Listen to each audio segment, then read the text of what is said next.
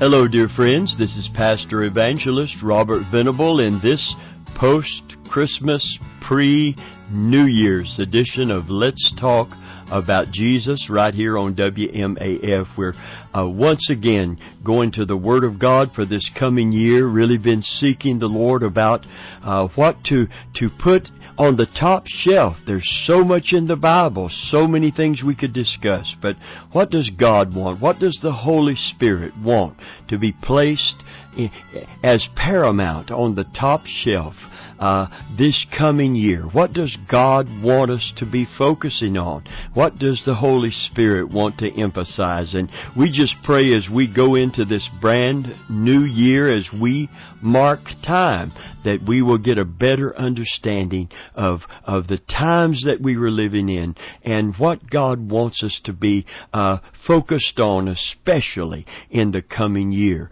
So as we go into this year, we believe the Holy Spirit has went before us, and He's going to lead us, and He's going to guide us, and we just pray that we might speak to you according to His wishes and His desires. So we just yield ourselves to the Lord, that He might speak to us and then speak through us to all who will listen. And above all, we want the gospel of Jesus to go to those who don't know Christ as their Savior. We want every person, man, woman, boy, and girl, to be safe inside the ark. And the ark is a type of Jesus Christ. Hallelujah. So the door is still open, friends. The door is not shut yet. And we are not shut in with Him, and the world is not shut out as the judgments fall. The world is invited to come. And that is the message, to come unto the Lord, to come. Whosoever will, let him come and drink of the river of life freely. So if you're not a Christian today, we invite you to stay tuned to this broadcast as we discuss the soon coming of Jesus Christ. The soon coming of Jesus Christ. We're revisiting this because it is so important that this message become that message that stimulates us to be about our Father's business, to get our household in, and then to reach out unto others that they might know Jesus. Well, having said that, we want to thank God for all the ministers that are in concert with us to reach out with the gospel of Jesus Christ. Right there in Madison and North Florida, there are fine ministers of the gospel bringing God's Word Sunday after Sunday, and we salute you today in the name of Jesus Christ. And there are local churches right there in Madison that broadcast here on WMAF and others in the surrounding area. And if you have fallen out of church for any reason, please consider going back to church Sunday and hearing the Word of God. You know, the Scriptures tell us that we should forsake not the assembling of ourselves together as Christians, as the manner of some is, but even much the more as we see the day approaching. And then the next verse begins with exhorting one another, strongly encouraging one another. We need that strong encouragement in right living, strong encouragement to keep on keeping on and to keep the faith, because the coming of the Lord is very, very near. Amen. So we want to get into that message today once again in the book of Revelation, the last book of the Bible, the last book of the New Testament, in the last chapter, Revelation chapter 22, verses 7, 12, and 20. And Jesus speaking here, He says, "Behold, I come quickly. Blessed is he that keepeth the sayings of the prophecy of this book." Verse 12 says, "And behold, I come quickly, and my reward is with me to give to every man according as his work shall be." Verse 20 says, "He that testifieth these things saith, Surely I come quickly."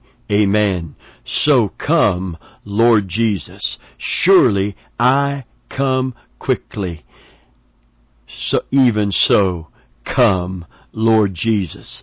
That word is encapsulated really in the term Maranatha, which means Even so come, Lord Jesus. This very statement here in Revelation chapter 22 and verse 20. And Maranatha should be the byword, the watchword of Christians everywhere and of the Christian church in particular. The great preacher F.V. Meyer once asked D.L. Moody, what is the secret of your success? His success being not his personal wealth that he had amassed, which he did not, or this great church, and he did preach. D.L. Moody preached not in some great church, but in great outdoor meetings, and his success was all of the people that had come to know Jesus Christ through his ministry. So F.B. Meyer asked him, what is the secret of your success? And this is what Moody replied, and I quote, for many years I've never given an address without the consciousness that the Lord may come before I have finished. This may well explain the intensity of his service and the zeal of his ministry for Jesus Christ. One of the most encouraging teachings in the Bible is that of the Lord's return to the earth. 3 times in Revelation 22 repeats the promise. As God was about to close the pages of divine revelation, He called attention to this grand theme, announcing in the words of Christ Himself, surely I'm coming quickly. And the last words of our Lord before leaving this earth 20 centuries ago remind us that He's coming back for us. With such a forceful assurance, closing the canon of Scripture, we have this hope continually in our hearts. The expectation of seeing our Savior, being like Him, and being with Him for eternity should prompt us, as it did D.L. Moody, to serve the Lord with everything we are and everything that we have. Listen, a lot of people have said, and it's become a cliche, about people that are so spiritually oriented and spiritually focused that he's so heavenly minded. He's no earthly good.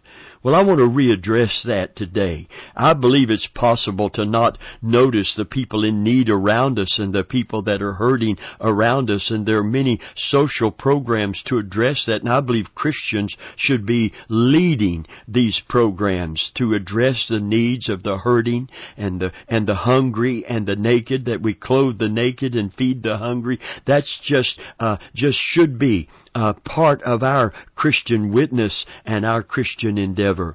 But I believe if you're going to be truly any earthly good, you have to be heavenly minded. Colossians chapter 3 and verse 1 and 2 and verse 4 puts it this way. If you be risen with Christ, seek those things that are above, where Christ sits on the right hand of God. Set your affections on things above and not the things of the earth. And verse 4 says, and mortify your members upon the earth. In other words, put to death the desires and the impulses and influence of the flesh. Because it's all about the physical, material world. It's all about the temporal. It has nothing to do with the spiritual and the eternal. And I believe if we're not careful, we can get caught up with the momentum of this world that's flowing away from any consciousness of God, or any consciousness of where we go when we die, any consciousness at all that would bring conviction to the heart and put that sense of urgency that I'm a sinner, I am lost, I'm going to live somewhere forever. This is just a temporal world, and I'm going into eternity, and I need a Savior and the security that only He can give. So we need this to refocus upon the soon coming of the Lord, to make sure that not only we are ready, but that we can go out and tell others the good news of Jesus, that they might be ready also. So the world, those outside the kingdom of God, are completely blinded and indifferent to the certainty of Jesus Christ's coming. Carl Sagan, the astronomer from Cornell University, put the second coming of Christ in the same category as with the cow that jumped over the moon. We understand that he simply ruled out the meaningfulness of all religious and spiritual language. It is not scientific, and so it can't be real. And Jesus warns us not to get so caught up as Christians with this world that we are caught unprepared for his coming and the judgment to come. Luke 21:34 and 35, St. Luke's Gospel says, "And Jesus speaking, and take heed to yourselves, lest at any time your hearts be overcharged with surfeiting, drunkenness, and the cares of this life, so that that day come upon you unawares. For as a snare it shall come on all them that dwell on the face of the whole earth." You see, friend, the earthbound Christian is more concerned about the return on their investment than the return of our Lord and Savior, Jesus Christ. Ray Stedman made this statement, and I quote, "One of the great reasons the church is so confused in this day, one of the reasons the church says so little of true significance to the world, is that it is neglected and abandoned by and large the hope of the coming of the Lord. There are very few sermons preached on it. There is very little said about it. There is no time given to a consideration of what this hope means and why it is set forth so frequently and clearly in the Scriptures. Great sections of the Scripture that deal with the hope of our Lord's return are simply ignored by many Christians, and I say it with a broken heart, many Christian ministers. But it is so vitally important that we get that message, because we're not living, I don't believe, in the last days. We're not living in the last days. We're living in the last of the last days. And because the coming of the Lord is at the doors, that it's so very close. Before I finish preaching and teaching today, that event could occur and do no disservice to any of the prophetic Scriptures. There's nothing holding Jesus back prophetically except God's time. When God says, and we're not setting dates here, "No man knoweth the day or the hour, only my Father which is in heaven," not even the angels, Jesus said. But in the heart of the Father, there is a time set when Christ will return. And friend of mine, it could be before this broadcast is over. And we need to get that focus back so that we lift up our heads. I've said it often to our congregation. I want to say it to this listening audience. To hear a good message on heaven, you almost have to go to a funeral, because the needs are and the pressures of life and responsibilities of just living in a faulty body in a fallen world seem to take precedence over where we're going to live forever. And also pushing aside this holy message of the soon coming of Jesus. And I want to make a statement here today very clearly. The coming of Christ is an absolute certain hope. It is going to occur. 2 Peter 3, verses 2 through 9 says, "That ye may be mindful of the words which were spoken before by the holy prophets, and of the commandment of us, the apostles of the Lord and Savior, knowing this first, that there shall come," here's that statement, "in the last days, scoffers, walking after their own lust, and saying," where's the promise of His coming? "For since the fathers fell asleep, all things continue as they were from the beginning of creation. For this," verse 5 says, "they are willingly ignorant, that by the word of God the heavens were of old, and the earth standing out of the water and in the water, whereby the world that then was, being overflowed with water, perished. But the heavens and the earth which are now by the same word are kept in store, reserved unto fire against the day of judgment and perdition of ungodly men. But, beloved, be not ignorant of this one thing, that one day is with the Lord as 1,000 years, and 1,000 years as one day.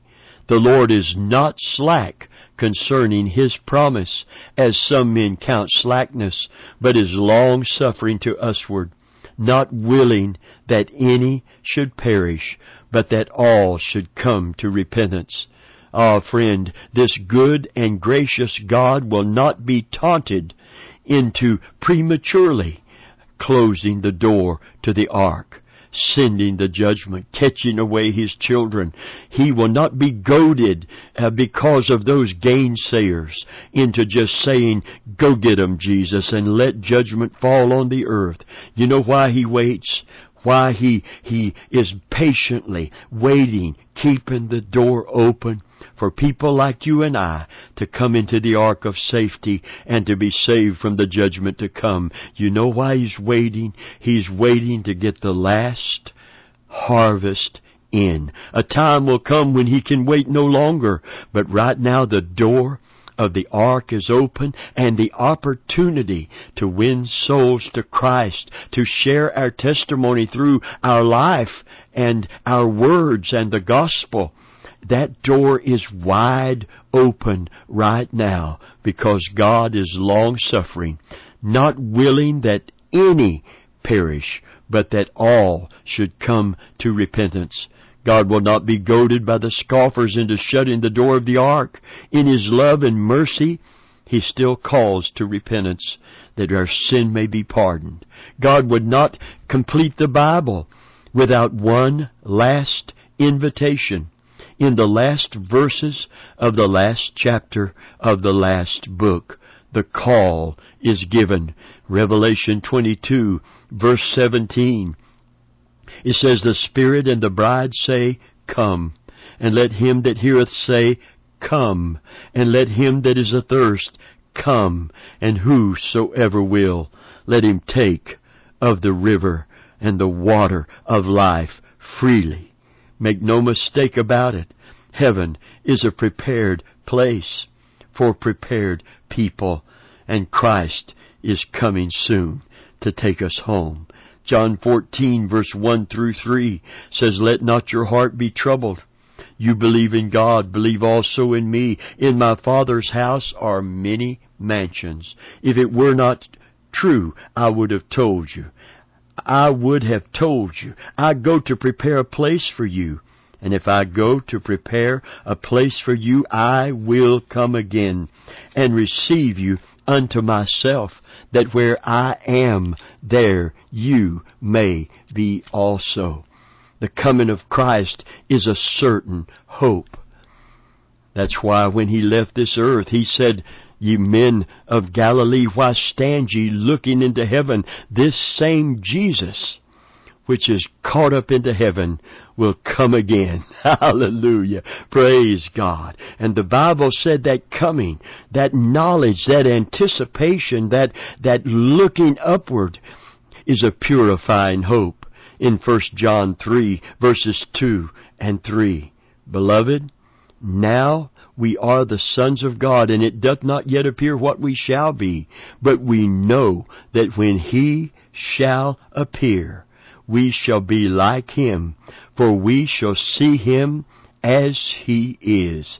And every man that hath this hope in Him purifieth himself, even as He is pure. Glory to God. Amen. I like what Lehman Strauss said about this portion of Scripture. He said, every Christian I have ever known who believed and anticipated in the Lord's return, and who gave serious thought to His coming, also made serious preparation for it. Paul's exhortation on the blessed hope emphasizes this matter of purity. In Titus 2:11 through 14, Peter likewise links Christ's second coming with a challenge to moral cleanliness and excellence. 2 Peter 3:10-14. This blessed hope is an incentive to patience. In James 5:7-8, sincerity. In Philippians 1 and verse 10, charitableness. In 1 Corinthians 4-5, and considerateness. Philippians 4 and 5's amplified. Nothing could possibly have a more sanctifying effect on the behavior of a child of God than the thought of the imminent return of our Lord Jesus Christ. Hard occupation with the Savior's return is a strong force in weaning Christians away from the world and the world system. Watch therefore, for you know not what hour your Lord doth come. Therefore be ye also ready, for in such an hour as you think not, the Son of Man cometh. Matthew 24:42-44. You see, the sanctifying effect of hope should motivate the child of God to be diligent in keeping himself or herself pure, as the ermine who lives in the forest of northern Europe. This little animal is highly prized for its snow-white fur in winter. He instinctively protects his white coat against anything that would soil it. For fur hunters take advantage of this unusual trait of the ermine. They don't set a snare to catch him, but instead they find his home, usually in the cleft of a rock or in a hollow tree. They smear the entrance with grime, every kind of filthy thing that they can find. Then the hunters set the dogs loose to chase the ermine. The frightened animal naturally flees toward home, but refuses to enter because of the grease and filth around the entry. Rather than soil his white coat, he is trapped by the dogs and captured and killed for his fur, while preserving his purity. For the ermine, purity is more precious than life itself. And the Bible said that whoever has this hope purifieth himself. One of the great terms in Scripture for the Christian to consider today is sanctification, which simply means cleansed and set apart unto God for a holy purpose. Cleansed and set apart unto God for a holy purpose. The Bible said we're to stir up our pure minds in remembrance. We need this message today, because every commercial you see, almost every movie that is out there, almost all of the music industry is grease and grime, and it's polluted. We all know that. You can't sit beside a car with a loud radio with your wife and family and children without hearing things that you have to roll the windows up.